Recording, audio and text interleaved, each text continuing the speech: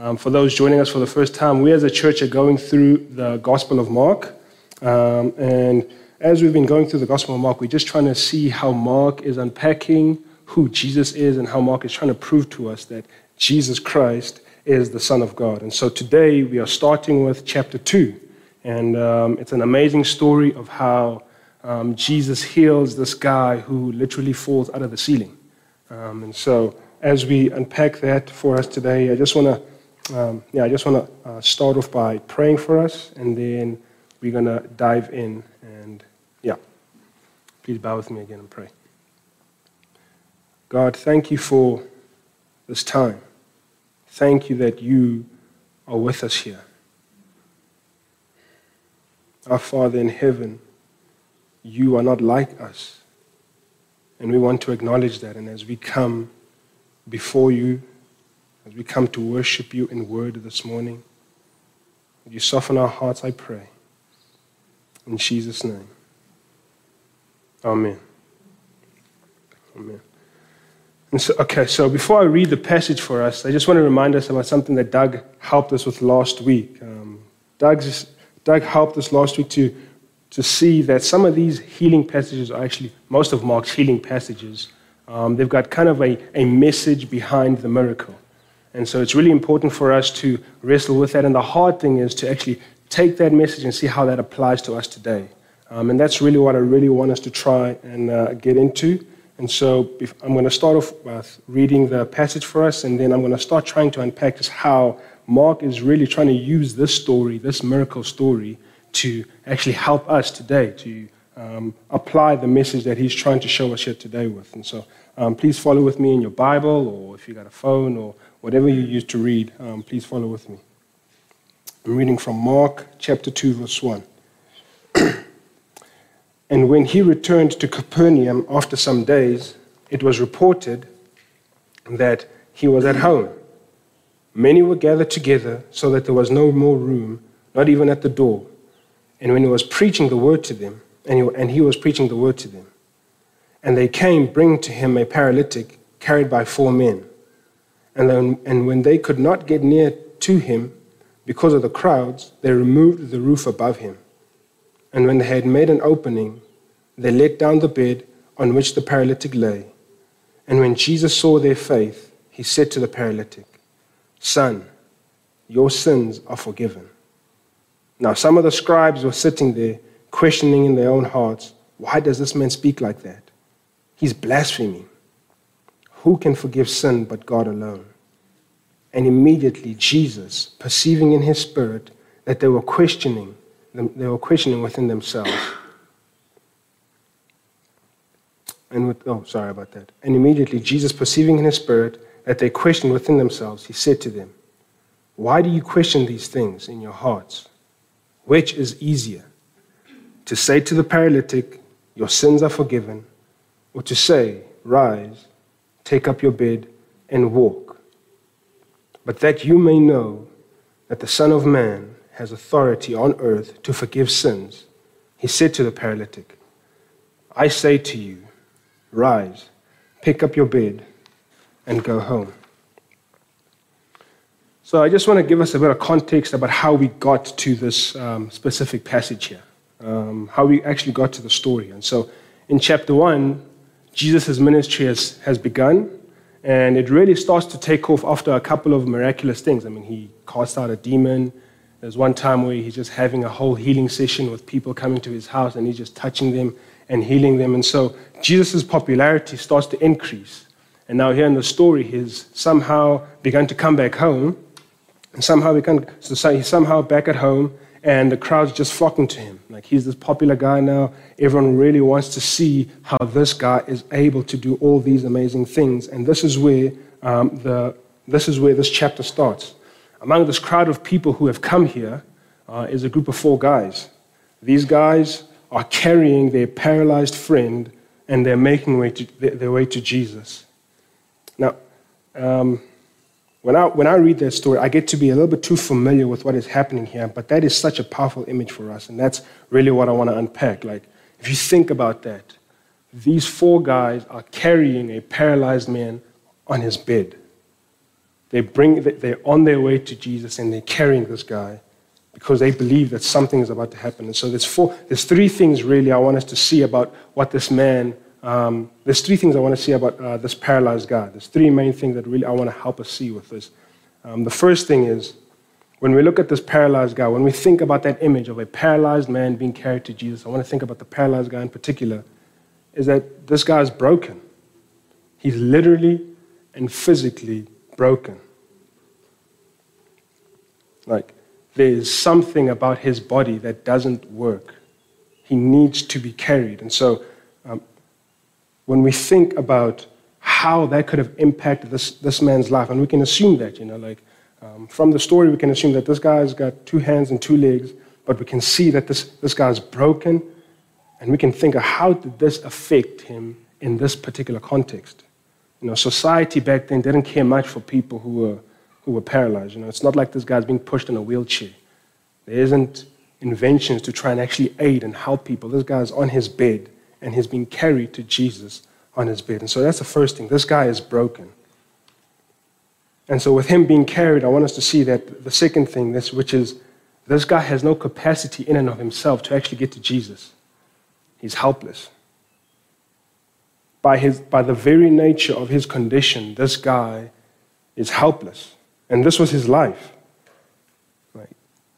If he needs to be carried to Jesus, in what other ways during the course of his life did he need this kind of support? This guy's really helpless, The kind of daily support a man like this needs is really, we can apply ourselves in that and just see that this guy is really helpless. And I just think about when last you saw someone in a condition like this, And it's different today. Today we've got rehabilitations, OTs are all developed. And in a time like that, this guy is really, really helpless. The dependence he had on other people is amazing. And a great example that I want us to think about is think about how most babies are pretty helpless. They're 100% dependent on people. But when you see a grown man who's that dependent in that context on other people, it's really disturbing. Think about it, it's really disturbing and it's quite painful, Which leads me to the third thing that we see about this guy is that this guy was desperate. We see the desperation in his friends. These friends were undeterred by an uncooperative crowd. They're carrying their friend. It's not like the crowds are moving out of their way. These guys are carrying their friends to Jesus, but they're desperate and they're undeterred by that. They couldn't get through the front door, so for them, their friend's brokenness, their friend's helplessness was reason enough for them to carry their friend and break a roof open. And it's not like the paralyzed guy's laying there saying, "Oh, guys, please, you don't have to do this for me." It's like people in Joburg like to do that. It happened last night. Don't tell my in-laws. But you offer to help someone. And they're like, "Oh, guys, it's okay. I don't need that kind of help." And this guy's not doing that. He's not pretending like he doesn't want help. He's there. And he's like, "Hey, break this man's roof. Let's vandalize this place." And this is what desperate people do. Desperate people don't have time to be polite. He's not pretending. He's there with them saying, "Yeah, let's do this." And this is the impact that I want us to see with the paralysis that Mark wants us to see with the paralysis of this man. This man is broken, helpless, and desperate. And as he swings down and lays before Jesus, with everyone around there expecting a miracle, and his friends looking down, everyone is just waiting to see what's going to happen. Now, before I move on, I really want to talk about the friends here. When we read verse 5, it says, "When Jesus saw their faith, he said to the paralytic, 'Sons, your sins are forgiven.'"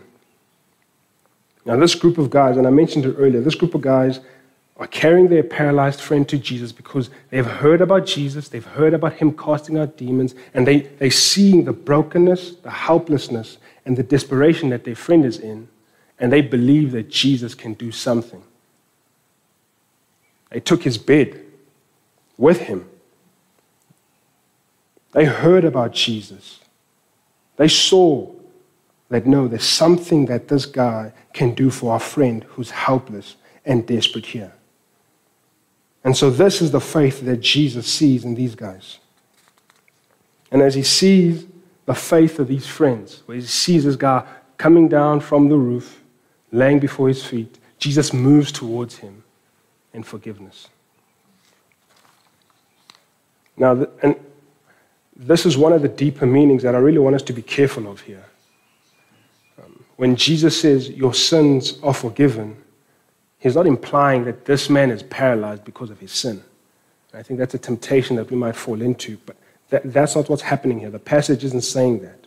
Mark wants us to see that when Jesus looked at this broken, helpless, and desperate man, he decided to address something that was far worse than that.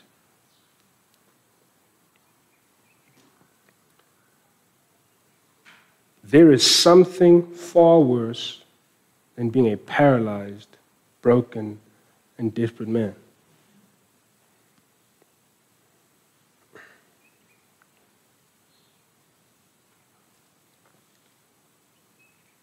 Worse than being paralyzed, worse than being broken, helpless, and desperate is the sin condition that Jesus is offering a solution for. We've gone into detail of how this man must have suffered as a paralytic, and Jesus says, no, I'm going to address something far worse. And this is a fact that's true of all of us, and the Bible is clear on this.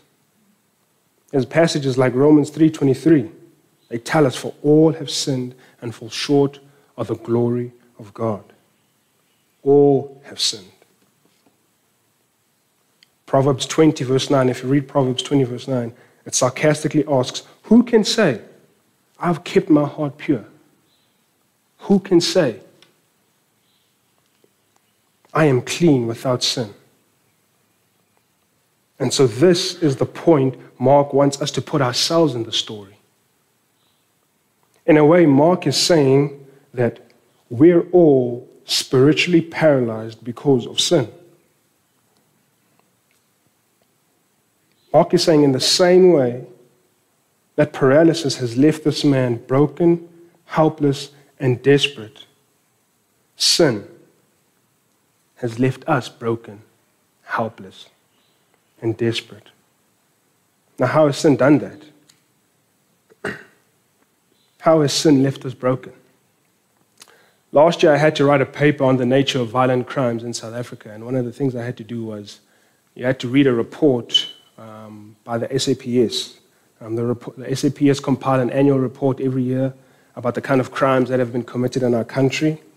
And this report has a whole bunch of categories of heinous crimes. And I honestly believe that if anyone looks at that report, no one will walk away saying that there's nothing wrong, there's nothing broken about our society. And the kinds of crimes that take place in our country. And not only just crimes, let's think a little deeper here. The ramifications of our country's history, the levels of inequality that are literally visible in every province across the country. You can't drive across South Africa without seeing the ramifications of our history. Something is literally broken in our society. The ideology of a rainbow nation hasn't fixed that. We've all felt the brokenness of sin at that level. But I want to bring this to a more personal level. All of us in some way have experienced the brokenness of sin. We've all been confronted with the fact that our lives haven't turned out exactly the way that we've wanted them to. And we all carry experiences of moments when we've either been sinned against, where we've sinned against someone else, or when we sinned against ourselves. I remember a couple of years ago when I was in a really dark place and I was really struggling with discontentment. Things in my life hadn't been working out the way I wanted them to. I had hopes and plans, my own hopes and plans. And in my frustration and bitterness, I began to just spiral down. And eventually, I found myself in places that I never thought I would. I found myself doing things I never thought I would be doing. things that literally altered the course of my life. It's an experience that I wouldn't want for anyone. And I'm sure some of us have had experiences like that, experiences you wish to never go through again. And when you ask yourself, why do these things happen to people? Outside of biblical truth, you're left with unclear answers. We've all in some way experienced the brokenness of sin. And so how does sin leave us helpless and desperate? And there's a couple of ways it does that. But biblically, I want to look at two passages real quickly. Romans 6:23. It tells us that the wages of sin is death. Ephesians 2, verse 8 and verse 8. It tells us that you were dead in your trespasses and sin. There's many passages like this that help us to understand the kind of state that sin leaves us in. It leaves us spiritually dead. It leaves us spiritually paralyzed, without any hope against the brokenness we've all suffered. And without any intervention, sin leaves us paralyzed, broken, and helpless. I'm really going hard at this point here, but just bear with me for a little bit. Listen to how Paul describes the state that sin leaves us in. Now, Paul is the guy who wrote half of the New Testament. He planted churches across Europe and is probably one of the most influential people to ever live. And this guy says this about the state that sin leaves us in. He says, I'm reading from Romans 7, I do not understand what I am doing, because I do not practice what I want to do, but I do what I hate. Now, if I do what I do not want to do, it is no longer I who do it, but it is sin living in me that does it. We all have the sin condition, sin living in me. And Paul says, wretched man I am. Who will rescue me from this body of death? A body that is dead because of sin. And unless someone intervenes, we're all stuck managing symptoms of a bigger problem, instead of embracing the healing power of forgiveness that we have in Jesus Christ. This is the only way that condition is healed. We all need forgiveness. Now, I want to go back to the story so that we can grasp the depth of forgiveness that we have in Jesus Christ. And so, when we read verse 1, we see that Jesus has come back, the crowds are gathered around him, and what does he do? He's preaching the gospel to them. Now, the crowds are all coming there because they've heard of the miracles. You know, Jesus has become this kind of roadshow. Everyone around just wants a piece of him. They want to see the man who's able to do miracles. I mean, if Jesus had a nickname by then, it would be Jesus of Nazareth, rebuker of demons, healer of lepers. You know, they probably would have given a nickname, and everyone's just hyping him up. He's got this whole crowd around him. And so when the roof breaks down in the story and they see a man swinging down, everyone begins to think, oh, okay, something is about to happen now. They've been listening to him preach, but everyone really just wants to see a miracle. But at that point, all Jesus offers is forgiveness. Now, I believe that this is another one of those meanings behind the miracles that Mark wants us to see. Mark wants us to see that something important about Jesus' ministry. Jesus starts his ministry, and we read it in chapter 1, verse 15. He says, repent and believe the gospel. He says, the time is fulfilled, and the kingdom of God is at hand. Repent and believe the gospel. Later in the same chapter, he's running away from the crowd. He's saying, no, I'm not here for the crowds. I'm here to preach the good news. I'm here to preach the gospel. Jesus came to preach the good news. And so when this man swings down, Jesus gives him what's most important. Jesus gives him what he's preaching about. Jesus came to preach the good news of forgiveness. This is what matters most for Jesus. It's not the miracles. This is what he came to do. And so as we read ourselves in the story of the paralyzed man here, we need to recognize that we're spiritually paralyzed in our sin, and we must also recognize that Jesus is offering the gospel that forgives. This is the good news. More than seeing a miracle, the crowds needed forgiveness. They need the gospel. And this is what the gospel is about. It's the good news of forgiveness. Mark is clearly communicating that there's a deeper problem with all of us. Sin has left us broken and helpless, and we need the gospel. And Mark wants us to know that Jesus is the one who can heal. Jesus is the one who can heal us. He offers that forgiveness. Jesus does care about our physical needs, and there are times that he meets them. But sometimes Jesus uses our felt needs.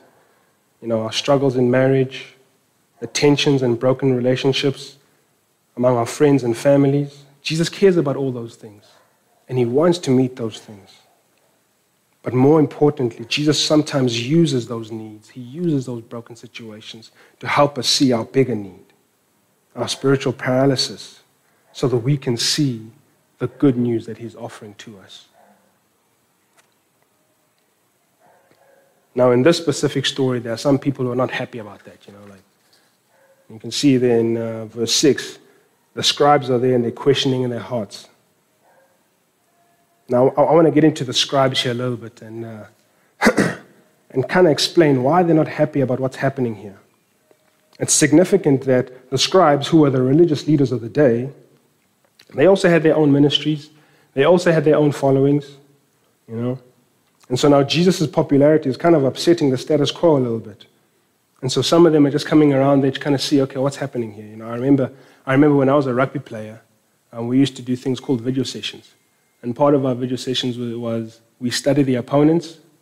We had a secret guy who would go there to the Bulls, record a practice session, and then we study the videos and learn the moves, and we try to steal everything to make sure that we can win. I never beat the Bulls, though, but it's okay.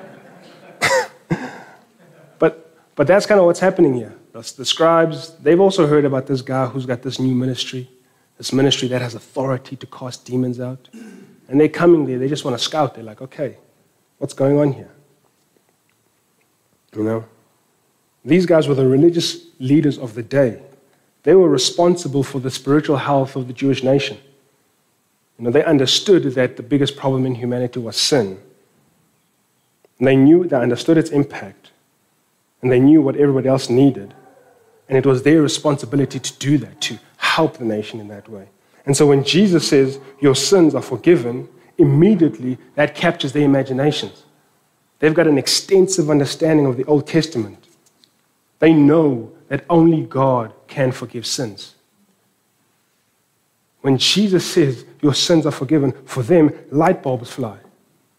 Passages like Isaiah 43:25 come to their mind. I am he who blots out your transgressions for my own sake and remember your sins no more. They know only God can forgive. And so they start to question in their hearts. And Jesus starts to perceive what they're thinking. And if you ever wondered if Jesus can read minds, the question is yes. So Jesus confronts these guys who recognize what's happening here. They recognize what Jesus is saying. And he asks them, which is easier? Man, I love that question. Which is easier? And he says to them, to say to the paralyzed man, your sins are forgiven, or to say, get up, take your mat, and walk. Now, if you consider again who Jesus is asking this question to, this is the scribes. These guys had the Old Testament memorized. They understood the message of the Old Testament. They understood that one day God would bring a Messiah back who would end this sinful world, who would end this sinful age through a messianic figure. And this messianic figure had power, authority, and glory. They understood the message of the Old Testament. More than that, they expected its fulfillment. They expected that one day God is going to fulfill this. He's going to bring this Messiah, and He's going to forgive all of our sins. And the big thing they understood about the forgiveness of sins, they understood that the forgiveness of sins came with a price. This was part of their job. Every day these guys were doing some kind of sacrifice. They understood the cost of sin. The only way to forgive sin is if someone dies. These guys understood that. And so when Jesus asks the question, which is easier? He's confronting their understanding of the Messiah. He's forcing them to think back about the Old Testament. He's forcing them to literally rummage through their mind and say, okay, which is easier? Now for us, the question seems pretty simple. And if I ask you, which is easier? To say your sins are forgiven or to tell a man, get up and walk? And we live in the skeptical age. Everyone wants proof. If I said your sins are forgiven, there's no definitive way to test that. Like, oh no, how do you tell someone's forgiven? That's why there's a whole lot of other wild churches out there. People run to those kinds of churches because it seems like there's proof. Now, we live in this skeptical age. We need proof. If someone is physically healed, then this guy is who he says he is. But for the scribes, it wasn't like that. The moment they heard that question, they would have rummaged in their mind, seeking everything they understand about the Old Testament. They would have known. To forgive sins, it costs. There's a cost to forgiveness of sins. They would have known. Which is easier? It is impossible for a man to forgive sins. In their minds, they would have known it's probably easier to say to this man, get up and walk. But before the scribes actually give a sufficient answer, and before our own skepticism leads us away from the truth, Jesus gives us the answer that gives us all the proof we need. Mark really wants to help us here. We're paralyzed in our sin.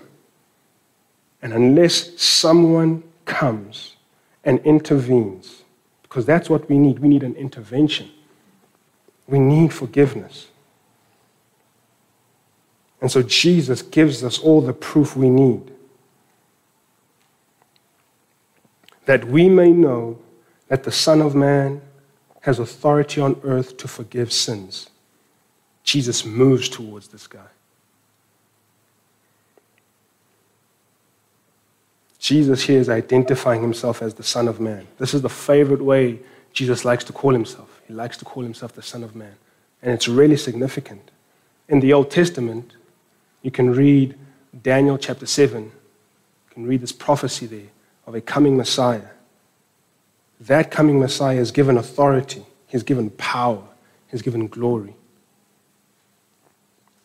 And Jesus says, I am that guy. Jesus says, I am that guy, and I'm going to prove it. I say to you, rise, pick up your bed, and go home. And immediately. Mark wants us to see that there's no time, it's immediately. Jesus is able to do this.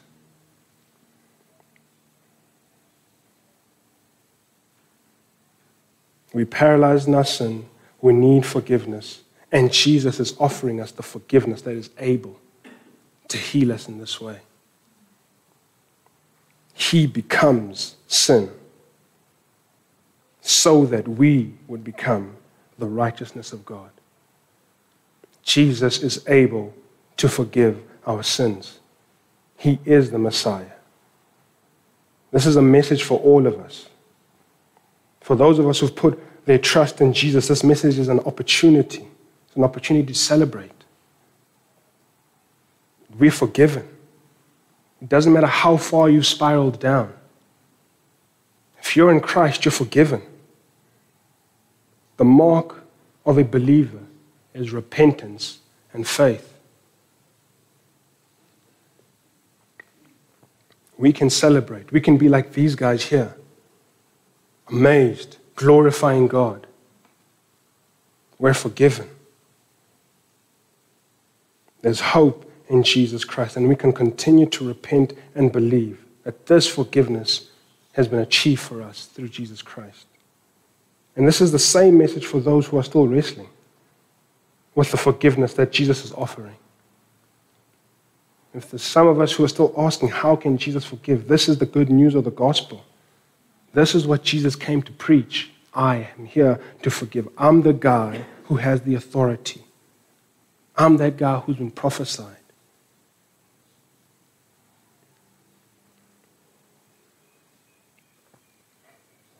And as long as it's today, there's always time to repent. There's always time to turn away and believe the gospel. So today, if you hear his voice, do not harden your hearts. Jesus is the Son of God who is able to forgive. Let's pray.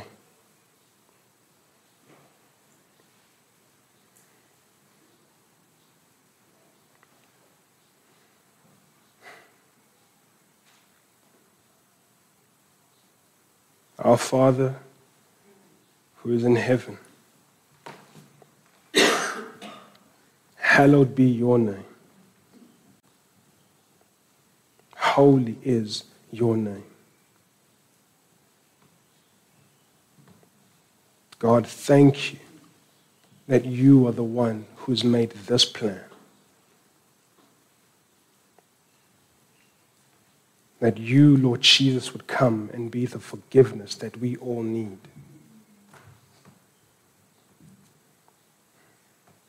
And I pray, God, incline our hearts to fix their eyes on you and see the forgiveness that is offered in you, Lord Jesus.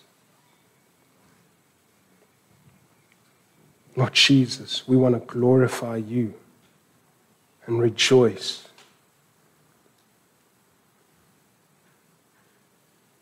There's no one else who can forgive sins, and we want to rejoice that you are the one who has dealt with our biggest need.